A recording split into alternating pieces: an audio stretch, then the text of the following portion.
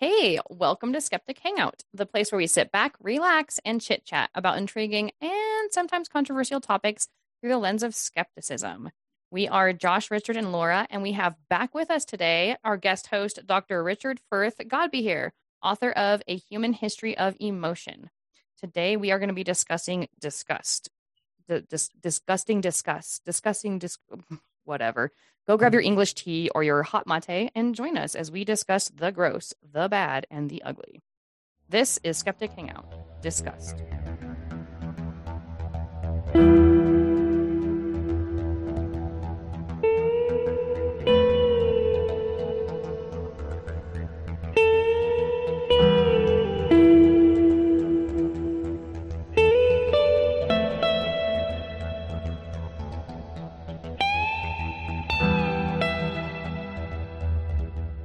All right. What have we got to say about disgust?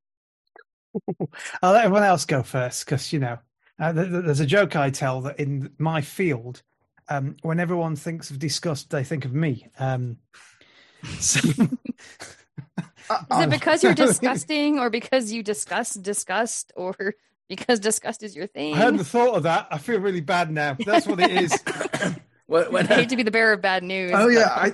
I thought that was self-deprecation right there. So I was like, yeah, that's fine. I do self-deprecation all the time. Yeah. It's because I'm confident enough because I'm amazing that I can do self-deprecation. I sometimes need to self-deprecate just so I can keep myself humble. I'll be like, oh my God, I suck so bad. And people are like, don't say that about yourself. I'm like, oh no, I need to. This is a necessary part of the balancing act. And just for the record, when I think of disgust, I think of Josh. Okay, wow. I was doing self-deprecation. That was just mean. But talking about disgust, I have a pretty high bar. I've kind of desensitized myself to most disgusting things. I think there's a couple triggers for me that I can get though, and it's a pretty common one that's been said online. It's the bunches of holes. I can't remember what it's called, like tryptophobia or something like that. Yeah, that's it. That's like one of the very few things that can disgust me. I don't like seeing like beehives or stuff like that. That's why the Candyman movies, despite me loving the first and the fourth one, have moments where actually do bother me because you see like the holes on the skin like all lumped together, and like that can do it for me. I can see people get their heads decapitated. I've seen people have trigger warning, their dicks ripped off, but that have been perfectly in movies. I just want to throw it out there. That trigger warning was way too quick. Clarification. Trigger warning, dick ripped off. I've seen all that. I've been perfectly fine, but just like the holes mashed together on people's hands or body or is anywhere leaves me feelings of disgust. Everything else, though, for the most part, I'm pretty good. I'm really hard to get with any kind of feeling of disgust. But disgust doesn't have to just be in response to visual stimuli, right? So you've seen a lot of horror movies and a lot of gross stuff, and you're kind of desensitized to it. And I'm somewhere in the middle where I can handle quite a bit, but overly gory, and it kind of gets to me. But man, disgust for me, for example, has way more to do with things like taste or smells, right? So I'm the person who, if I can't remember how old the thing is in the refrigerator, even if it's only 3 days old, I will throw it away because I'd rather accidentally throw away good food than accidentally eat bad food. Because I have that disgust factor where if I put something kind of sour or kind of rotten or kind of off in my mouth, I instantly feel overwhelming disgust, right? And maybe I just haven't done it often enough to get desensitized to it. But that to me, disgust goes way beyond just what we see. It could be any number of experiences or even just a thought, wow, the thought of X happening absolutely disgusts me, right? Like Trump having sex. Oh, right. So I don't know. What do you guys think about disgust, the Richards? I think we've just lost half of our audience.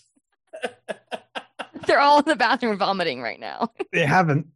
The thing about disgust, right? I study disgust. It's what I do. Historically, modern disgust. That's my field. That's my bread and butter, rotting bread and butter. That's what that is. Yeah. Nobody's left. In fact, everyone's leaning in because the weird thing about disgust is we love it. We love toilet humor. We love gore. We love it's somehow it pulls us in as much as it pushes us away. It's a very strange relationship we have with the revolting. Food disgust. Disgust is believed to be, I'll get the science out. I'll do the science bit, then we can talk about yucky things. But it is believed to be at its most basic, at its most primal, what's known as a pathogen avoidance system. Ooh. So we reject that which can make us ill. So things that taste bad, we've developed bad taste because things that taste bad can kill us, and smell can kill us. We look at a rotten apple, we know it's a rotten apple, we know not to eat it. It can kill us. We don't like the pathogens. And the further theory is that when people behave in a way that society deems incorrect, we see them as a pathogen, as something that is a societal pathogen. So we see that behavior as disgusting as well. And that is the cultural bit of disgust. It can change from culture to culture, but underneath we still have the feeling. So that's, and there's lots of brain chemicals involved that we're not entirely sure how they work. We know that the amygdala is involved. We know that the weird drop in things like oxytocin will drop and serotonin will go. And it's very complicated in the brain. But outside the brain, it's just that. Try not to die. That's why I feel disgust. But I like how you did bring up we do love disgust though, and there's proof in some of the videos that go viral online. I'm going to go to a classic that I think everybody's aware of, which was Two Girls, One Cup. Everybody I knew was disgusted by that. I thought it was fake, honestly, but everybody I knew was disgusted by that. But everybody I knew saw that video because the disgust factor, everybody wanted to share it with other people. And there's some curiosity about that kind of thing. Like you mentioned Trump having sex. I'm almost positive that if there was a video online, it would get to everybody. Would watch it. Oh yeah. Just to see if there was a mushroom involved. So it's interesting because you brought up two different types of disgust, and that's really, really cool because you have the kind that is just naturally occurring because your body is revolted by the idea of something that can make it sick, but then you also have culturally taught disgust. And that to me is really, really captivating because we really take for granted how programmed we are. And I think it's really cool, but it's also kind of heartbreaking to think that like, hey, some of what I was taught in terms of disgust is really quite arbitrary. It's just my culture values this over that. And so my culture is teaching me that that is disgusting, and I've come to believe it. The problem is I don't think enough people take the time, and this is me being a little bit like cynical here, but people don't really take the time to challenge where those cultural beliefs come from and be like, do I really need to be my friend was talking the other day about sex between siblings. And his thing was like, it sounds icky to us. And he's like, but if they're not having children that could have genetic problems, and if they're not hurting anybody, and if they're consenting adults, like, who am I to tell a brother and a sister that they can't have sex? Like, my advice then would be don't have children, right? And he's like, I don't get why people make it so taboo. And that's interesting to me because that even ooked me out. The conversation we had about it made me feel uncomfortable and icky. And I had to admit, I was like, oh yeah, no, I'm ooked out by that because I've been taught since my earliest ages that is absolutely wrong, like wrong, bad. Yeah. And I kind of know where Richard might answer this because I've spoken to him on this before, and I've heard him speak in person on his book tour about this. But if it's a case of it's both a cultural thing and kind of ingrained in us, is it nature or nurture? You know what my answer is, don't you? Are you going to say my both? answer is yes. Oh, that makes me happy. Yeah, it's a bit of both. Even food. 1/3 of the world's population eat insects as a source of protein every day, and the other 2/3 go, "There, I'm not going to be the grasshopper." Turns out they're really nice. I've actually had a grasshopper. They're not I eat insects all the time. I've got a cupboard full of actually in there of flavored insects right now. Some barbecue ones that are amazing. Ooh, I believe it. Yeah, they're a great source of protein, very low in fat, full of vitamins and vitamin B and stuff. They're fantastic, and they're very good for the environment. We should actually be eating insects. They take a fraction of the resources of, say, cow meat. So they are a fantastic source of protein. But we've been raised, and it's not just insects. If you've eaten anything Scandinavian in your life, well done. You're very brave. I once got close to some. I got about a foot away from it. I went, oh dear God, no. And that's about it. Was some fish that had been buried underground for 400 years or something weird like that. It was quite scary. And there's cheese in Spain full of maggots, live maggots that they think is if it's called a delicacy, it usually means that everyone else thinks it's horrible. That's kind of the rule.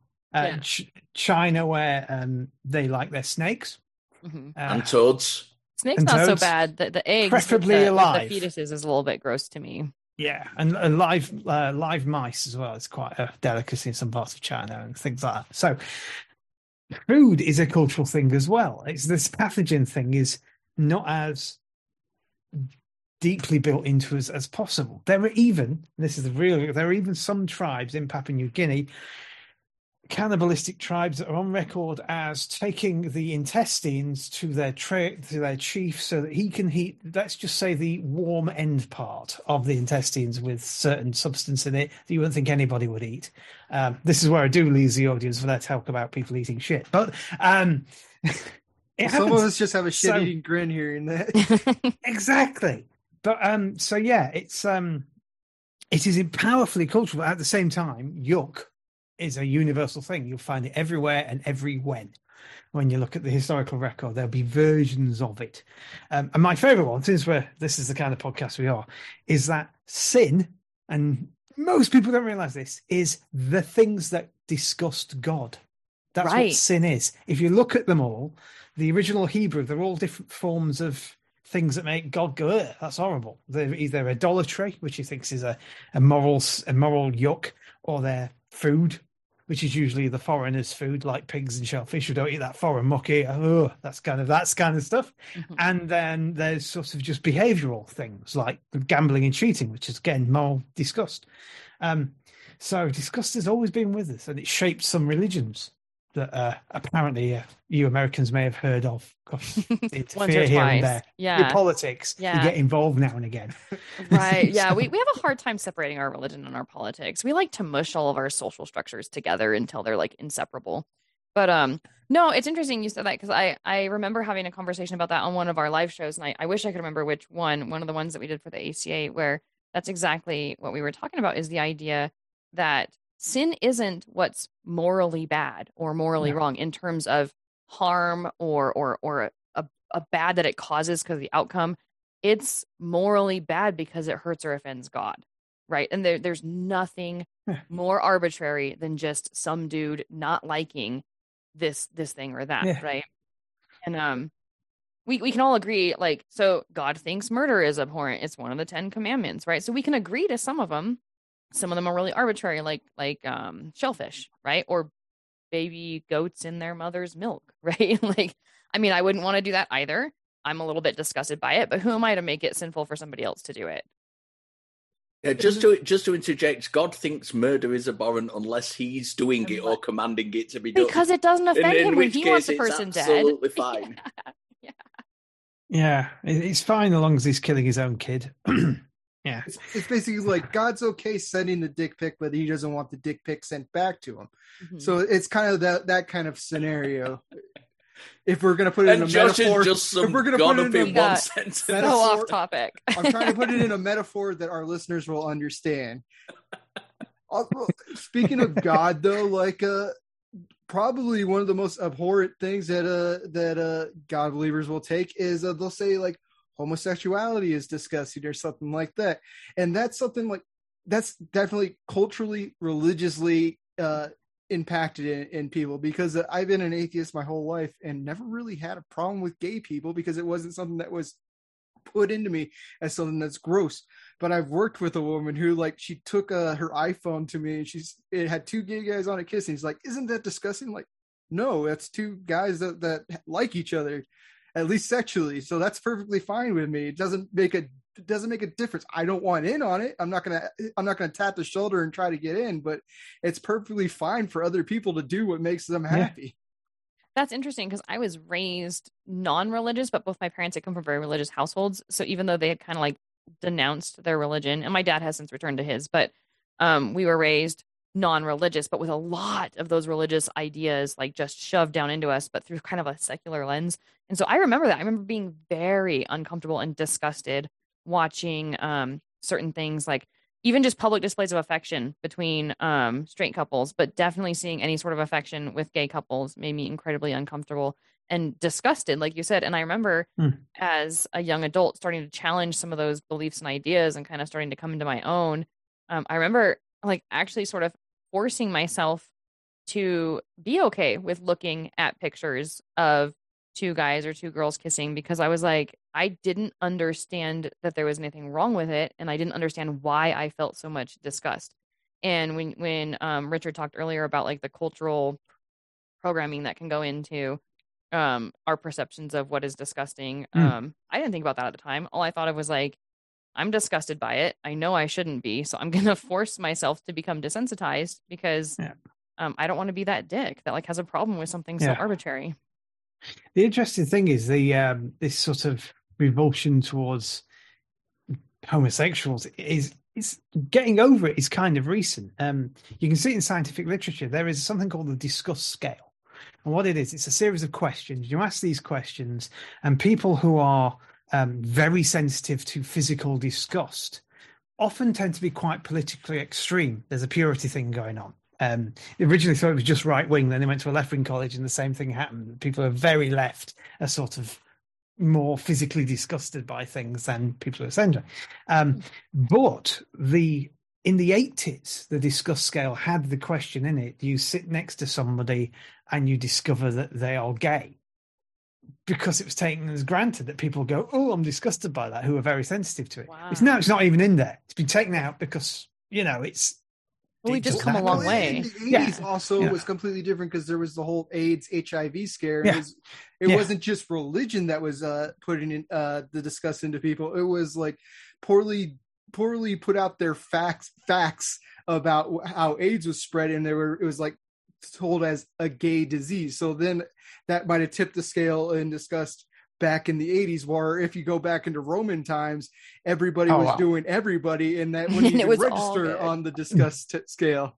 They had a totally different attitude to gender and sex and everything. So, it was all about giving and taking. It was who was giving and who was taking, and it was not really about what you were giving it to and taking it with. It very much shows disgust is largely societal. I don't know if everything is, like you said, the pathogen things, like we'll probably have most people will probably have a problem with like the old food, although I've taken a lot of risks with old food, but that's because I've never had food poisoning before, so I'm feeling adventurous about going into the food that might have been out there a little bit longer than it should have been. I've also had a gas station sushi and been just fine. So like I'm willing to test the boundaries, while other people will see gas station sushi and they'll be disgusted by the idea of eating it. I don't have the revulsion because I've never felt the sickness involved in old food or bad food. So it's perfectly fine for me to go and take those risks. So past experiences like getting horrible food poisoning probably adds into disgust because you're going to flash back to those horrible moments.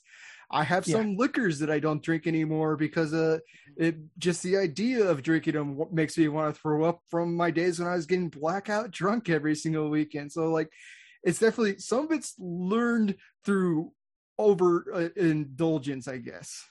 Yeah, they say that, it looks like a lot of disgust can be create, I think the phrase they use is instant heuristics. So rules of thumb in the brain that you go like that. And sometimes you'll have something, it'll make you violently ill, and your brain will go, never again. Because your brain thinks when you're disgusted, your brain's trying to stop you from dying. That's what it's doing. So it doesn't do it by half. It just gets in there most of the time. Nope, never again. Do not have that sushi. No, that's really, really interesting. And that kind of shows how, because I know that Jill Oliver talks a lot about like his favorite thing to say is our brains are shit, right? And no doubt, like they're very faulty little computers. And so we think that there's like this perfect process that's going on, that like our brain discovers X and it's correct, therefore X in the future, and it's always right. And that's not true at all. And I love that you just said that, because I had a lot of aversions to certain foods after I was pregnant with my first child, because I threw up a lot. Like I was sick the entire pregnancy, and it was a horrible experience. And I remember I knew by the end of the pregnancy, I knew all my favorite foods to throw up, and I ate them the most often, because if I did get sick and threw it up, I could handle it. And I'll tell here's for the audience, cream of wheat tastes exactly the same coming up as it does going down. right? But it was terrible. So I didn't like, to this day, I don't care for iceberg lettuce. And I used to have no problem with it. I used to eat it in my salad, on my burgers. And like to this day, it has a bitter, nasty taste. Well, that bitter, nasty taste is probably like my memory of stomach acid or something. I don't know. But it's interesting that you bring that up because I wasn't sick and there was nothing wrong with the food, but my brain did make a very, very heavy connection. Yeah. At the same time, in reverse, you can desensitize to disgusting things, thankfully. It's one of those things that a lot of the satanic panic brigade, I hate you putting brigade on the end of things, but it works here. They'll say that, oh, these people are desensitized to computer games, that's why they're going and shooting everybody. And that's so desensitization has a bad rap, but you know, every surgeon in the world is desensitized to your innards. If they couldn't do any surgery. And every treatment for phobias, you know, if you've got certain kind of phobias, it's usually desensitizing you to the thing that is causing you phobia. Because a lot of phobias are based on disgust as much as they are fear, like spiders and that kind of thing. So yeah, disgust is interesting that you can get it very quickly and you can lose it slowly, but you can lose it. You can lose it again. So what you need to do is start with a little bit of lettuce. Yeah. And then a little bit more. And then before you know it, mix 6 it months with down my line, salad. big salad. Yeah, There you know. go. Yeah. I mean, all you have to do is go to like all you have to do is go to a fast food place, and almost every single time they'll have more lettuce than your burger. And right. And you know what I do? I pick days. it off. Like my salads are mixed greens or spinach or like green leaf. Yeah, it's so funny. Like but you're right. Like just adding a little bit of it in here and there, maybe that would be not a bad plan. I did not think doing an episode on Disgust we'd start talking about lettuce. We've literally gone from people eating shit to lettuce in one episode. And Laura would obviously Laura would prefer to eat the shit than the lettuce, is what we're certainly would out not. Here. No. Actually, give me the iceberg at that point. I will stomach it if I have to. I mean, we're not going to force you to eat. We're not going to give you a plate of shit and lettuce and make you choose on this podcast. We're not doing that till the 100th episode. Josh might make me eat cilantro because that's the kind of person he is, but not iceberg. There's a disgust that doesn't make is weird for people because that's like you have a gene for that disgust. So that's another place that disgust could come from, because cilantro to me, just I could shovel that in my mouth with just like some onions, maybe for just a little bit of extra flavor, and I would be good. Laura feels like she's drinking Dawn soap, is what she's told me. It's like a mix between soap and like, I don't know, like orange juice. Like it goes up into your nasal passages and it makes me want to vomit. Yeah, it's really bad. Yeah, the other one is Brussels sprouts. Sprouts, a lot of people hate them. Just hate them. But the chemical they have in them, I can't remember what it's called now. I should know it, but I can never remember it. But there's a chemical in them that some people are genetically disposed to find really bitter, and some people aren't. They've actually bred it out of them now, so everybody should actually like sprouts, and they don't know it because they won't go near them, because when they were kids they were revolting. But yeah, they've bred the chemical out. That's funny because I love Brussels sprouts, but I didn't start eating them until I was an adult. Yeah, I probably didn't have my first Brussels sprout until like 3 years ago. I'm like, Calvin from Calvin and Hobbes was having problems with these. These are delicious. Yeah, my kids love them. Yeah, so that's interesting when we talk about genes, because I have the whatever for cilantro, and I'd love to hear if you know anything about that, Richard, and like expanding on that. But I also find things bitter that people don't find bitter, like melons. Like I hate any kind of melon. It doesn't even taste sweet or yummy to me. It just has a really nasty, sharp, bitter taste. And people are like, no, it's like sweet, it's mellow, it's delicious, it's refreshing. And yeah, I don't know where they're getting that idea. That's a new one. It's I found the name of the chemical that's in these things that some people are very sensitive to. Now, bear with me. Phenylthiocarbamide. It's a chemical similar. It's one of that family, and some people are really sensitive to it. And you do find it in melon. You find it in lots of other things as well. And some of us don't have the gene and don't taste it at all. So that'd be why. So Josh, you don't have that gene. Congratulations. No. That's a new one for me, because I've heard of cilantro. Congratulations for being born. Right. I thought I did a pretty good job at it.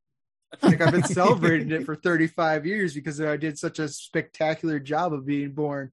But that's a new one. I didn't know about the melon one. Is it like all melons, or is it just all like melons? watermelon? Yeah. Wow. Yeah. Because I know people that can't take the texture, like the texture of the melons will gross them out. Like my brother doesn't eat watermelon because the texture of the watermelon grosses him out. And there's like some people are the same way with like coconut. Texture overrides flavor for them, and that's where their disgust comes from. So I'm just trying to dive into all the areas where people find disgust. I'm not disgusted by it too much. So like most is like, this is all good stuff for me, except for the shit eating, which I haven't tried honestly. So maybe I'm missing out. Maybe I had that gene that makes shit taste like ice cream. I don't know. I think that's one of those things where if you go your entire life not exploring, I think you'd be okay. Yeah, you'd be fine. I don't know. I feel like I'm missing out. Talking about different kinds of disgust, and I'm not sure if I've heard you speak about this before, Richard. Is there kind of different mechanisms for different kinds of disgust, or does it all come from the same place? Well, that's where the debate is. We know that the insula is activated in a very similar way, whether it's moral disgust or physical disgust. They seem to share an activation, but of course we can't. Looking at the brain is more difficult than most neuroscientists will admit. So we can't see much, and we think the insula actually controls levels of emotional valence of sort of strength, if you like, how good or bad you feel something and how strong you feel it. So it might not be specific, but there seems to be some kind of brain similarity with both forms of disgust.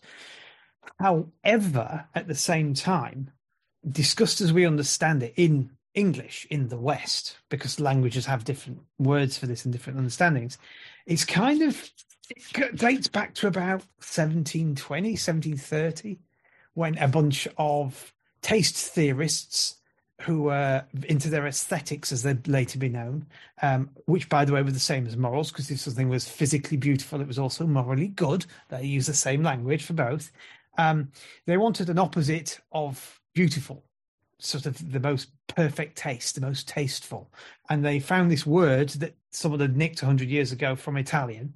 A guy called Florian nicked it, put it in English, disgust, which just meant taste bad. And they started to use it for morally bad and physically bad. And that's kind of where we got it from. This modern notion of disgust of that, which is the opposite of nice, if you like, of tasty. And so there is some kind of brain mechanism, but of course, emotions aren't a brain circuit, despite what people used to think. Emotions use all your brain. So when you find something disgusting, you don't necessarily just go yuck. Your brain remembers the thing last time you had it. It taps into your memories. You might be brought up, like you say, to like it or not, if it's an insect or if it's whatever. You may have got a gene that's involved. There may be basically your whole brain goes, right, what's going on? Something's wrong or right. What is it? That's that thing. That's disgust. Happens in a flash. And you go, yeah. Or ew, because the word changes over time. And yeah, so the answer to that question is possibly. It's just, as I've said many times, studying the brain involves taking emotions in the brain, and I've done this, involves taking somebody, getting them to put a gown on, getting them to lie on the back, getting them to have their head strapped still so it doesn't move, stick them in a massive tube that makes a huge amount of noise and saying, we're going to show you some pictures. Now, feel as you normally would. Okay. There's nothing problematic about that at all. No.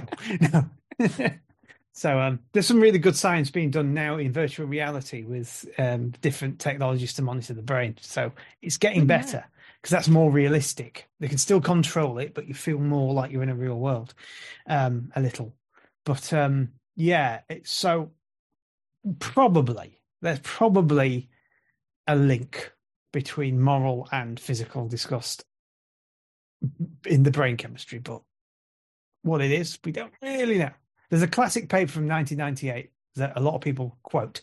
The paper's called Disgust, and that says categorically that the brain flashes the same bits in both moral and physical disgust, but it's from 1998 and things have moved on somewhat since then. But it's one of those bits of science that lingers. Last episode talks about bad science. That gets in that category, science that lingers and people won't let go of, even if it's been debunked 1,000 times.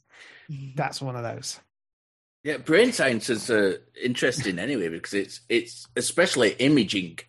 Brain imaging is relatively new. It's only been happening for the last 30 years. Yeah. It's very, very, very new. And it's constantly being refined. And you're like, I have conversations with people now, and they'll talk about, oh yeah, but this shows up in brain scans and stuff. And they're talking about stuff from 1995 when it was barely like 5-6 years old since the first brain scans were being done. Yeah, back when they did the brain scan of a dead fish to show how badly it can be manipulated. Oh, that's interesting. Yeah. So disgust almost seems like an overworked mechanism to the point where it can be completely used to manipulate people into bad ideas and stuff like that. Like, it almost seems like it's too overactive, and like people that know about it know how to use it in order to like militarize people into their viewpoint. And you can indoctrinate somebody with disgust with little bits of knowledge of it. It seems like it's an old trait that we've gotten through evolution that it serves some purpose, but it's way too damn active in us today to the point where it can make us very stupid.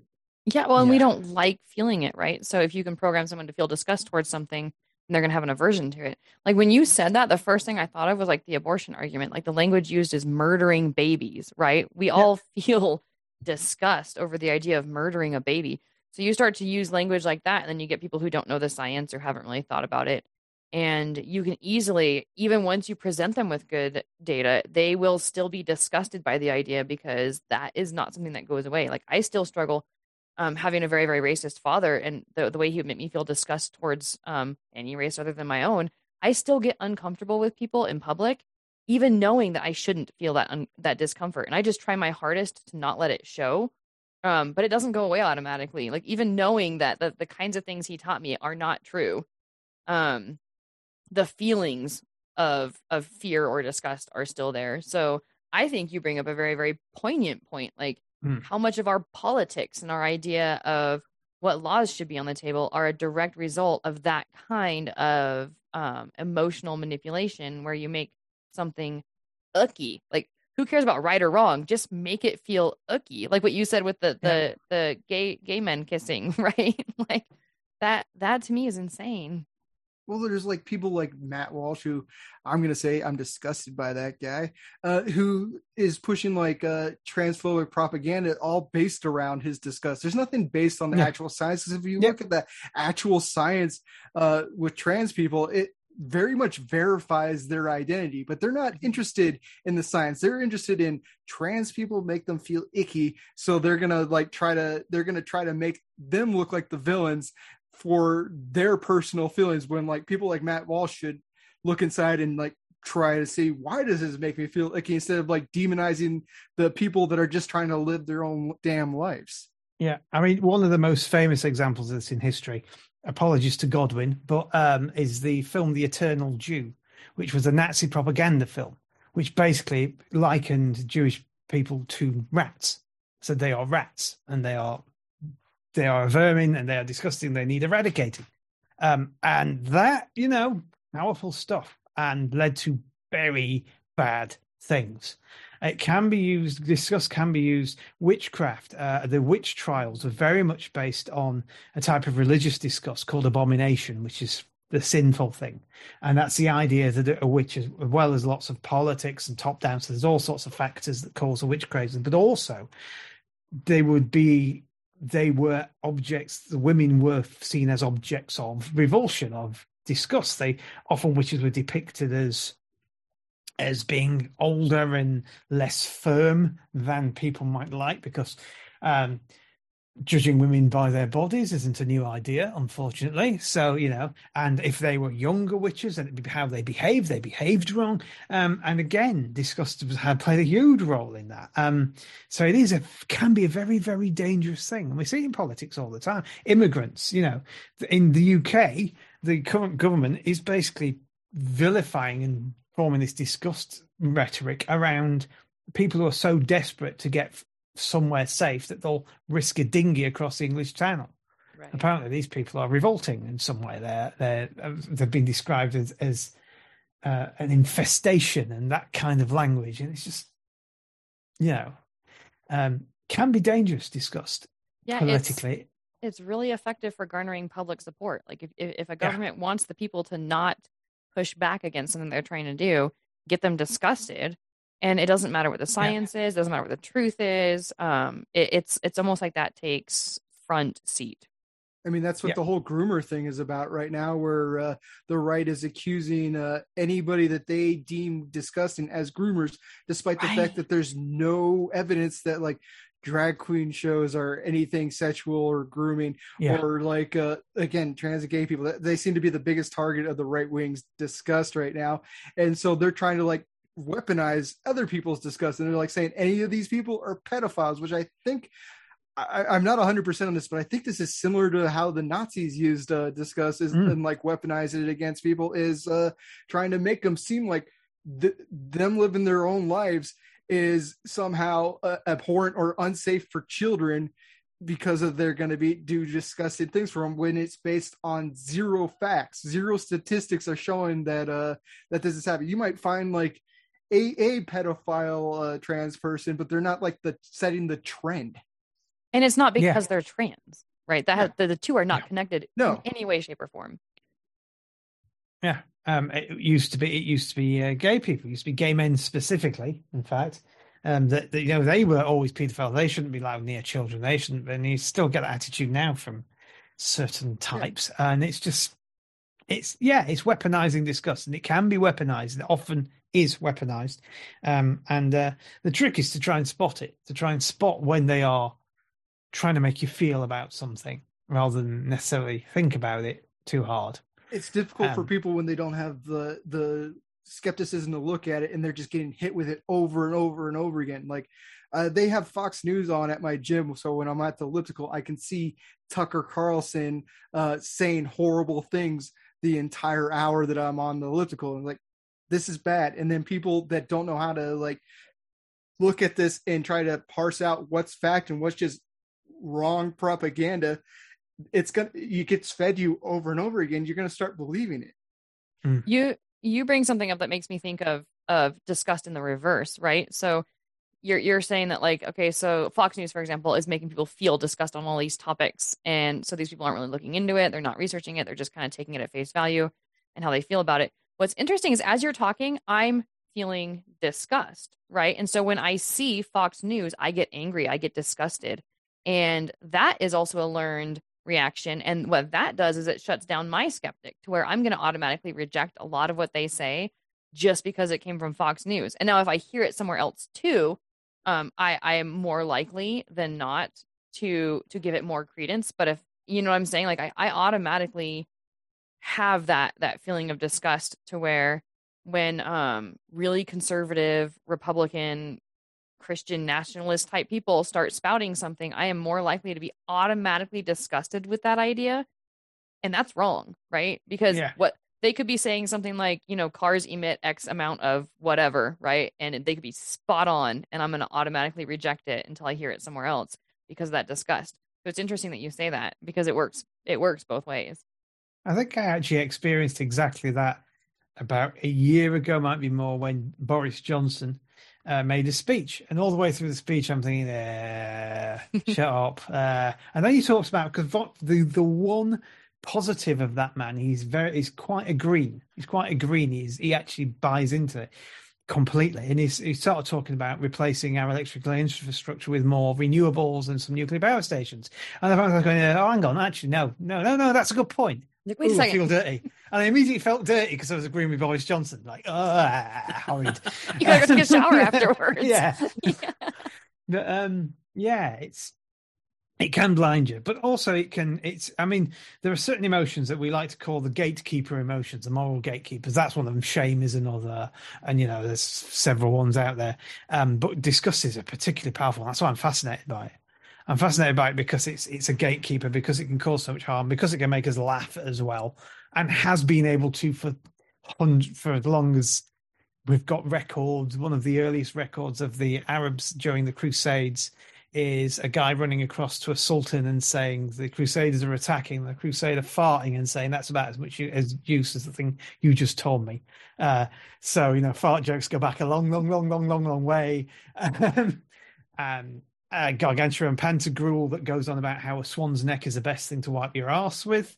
So it's a weird emotion. It's a very strange feeling. That's the side that I thought we were going to be going into more when we talked about this topic, because I think late 90s, early 2000s, gross out humor was the big style of humor at the time. Yeah. And I still laugh at that kind of stuff to a degree. There's some other things in those comedies that are a little haven't aged well, but like a fart joke gets me to laugh all the time. Like I remember the first time I saw Nutty Professor in theaters with my grandma, they had the fart scene at the table and I was laughing for like 20 minutes. The scene had ended like 10 minutes ago and I was still laughing as a little kid in the theater. So like, yeah, there's something disgusting about farts, but they're still very funny to us. I find people in person, vomit makes me want to throw up. It disgusts me. Seeing other people get vomited on or just vomiting on the screen makes me laugh every single time. And I'm not sure how that works, because in person, disgusting makes me dry heave.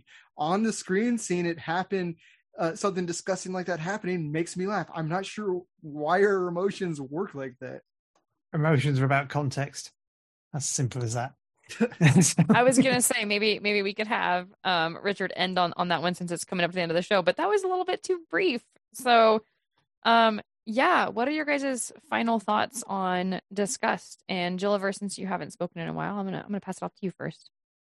I've learned a lot from over the last few months from speaking to Richard and reading his book, which I'm going to advertise. And right I will put a link in the show notes for those of you who are interested. That's the American cover. That's the one. So I have learned. There's an audiobook version as well, and foreign language versions if you want to read a foreign language. 22 languages. Wow. Yeah, I've learned a lot about emotion. I was already really interested in kind of brain science and emotion and things, and myself and Richard have spoke before about different scientists in that kind of field. So I've already had an interest, but I genuinely have learned a lot about disgust from reading Richard's work. And I don't know if that's a compliment or not. There's no good way to say something nice about that book. Well, the book's not all about disgust. I talk about love, and I talk about fear, and I talk about shame, and I talk about lots of other things. But there is a big chunk of disgust in there. Yeah, it's definitely interesting, and the different context, the different cultural contexts, is something that's well worth a little bit of reading up on, and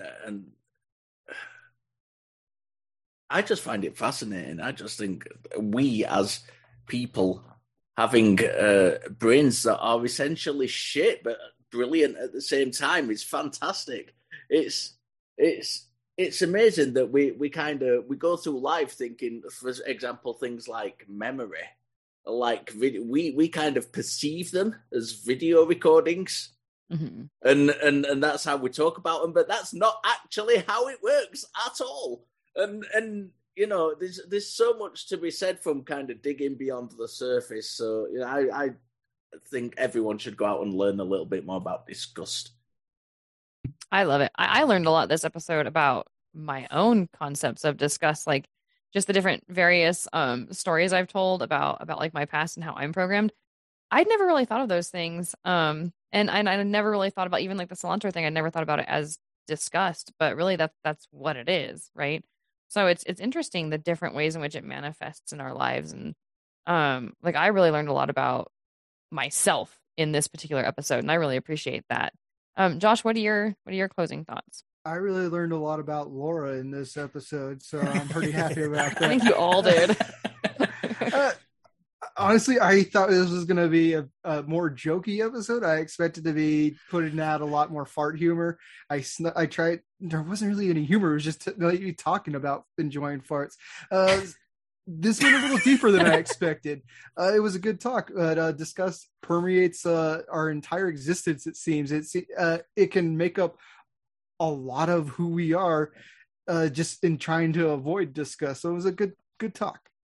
All right, so I find it interesting that we're disappointed. Someone's disappointed that we had a deep and we are capable of that. Rather than talking about farts. I'm shallow. Well, I know we got to close up here shortly, so I want to give our guest Richard the final thought before we close out the show. Oh, I've got many thoughts, but basically, never underestimate the power of disgust. It is an extraordinarily potent emotion, and just check yourself when you feel it, because sometimes it's the right thing to feel, but quite often somebody's making you feel it for a reason, and because it's an easy way to get you to do things. So be aware of your disgusting feelings. All right, so thank you guys all for joining us today. Don't forget to head over to our Facebook discussion group and put in your 2 cents about disgust. What disgusts you? What different things do you feel disgusted by that maybe you shouldn't? Maybe you should think twice about where that disgust comes from. And give us your thoughts, and check out the book, because that's fascinating to me. We'll definitely put a link of it on the show notes, and we'll put a link on the Facebook post as well that has our episode. So give it a look, and until next time, keep questioning. Interrogate your beliefs. Stay skeptical.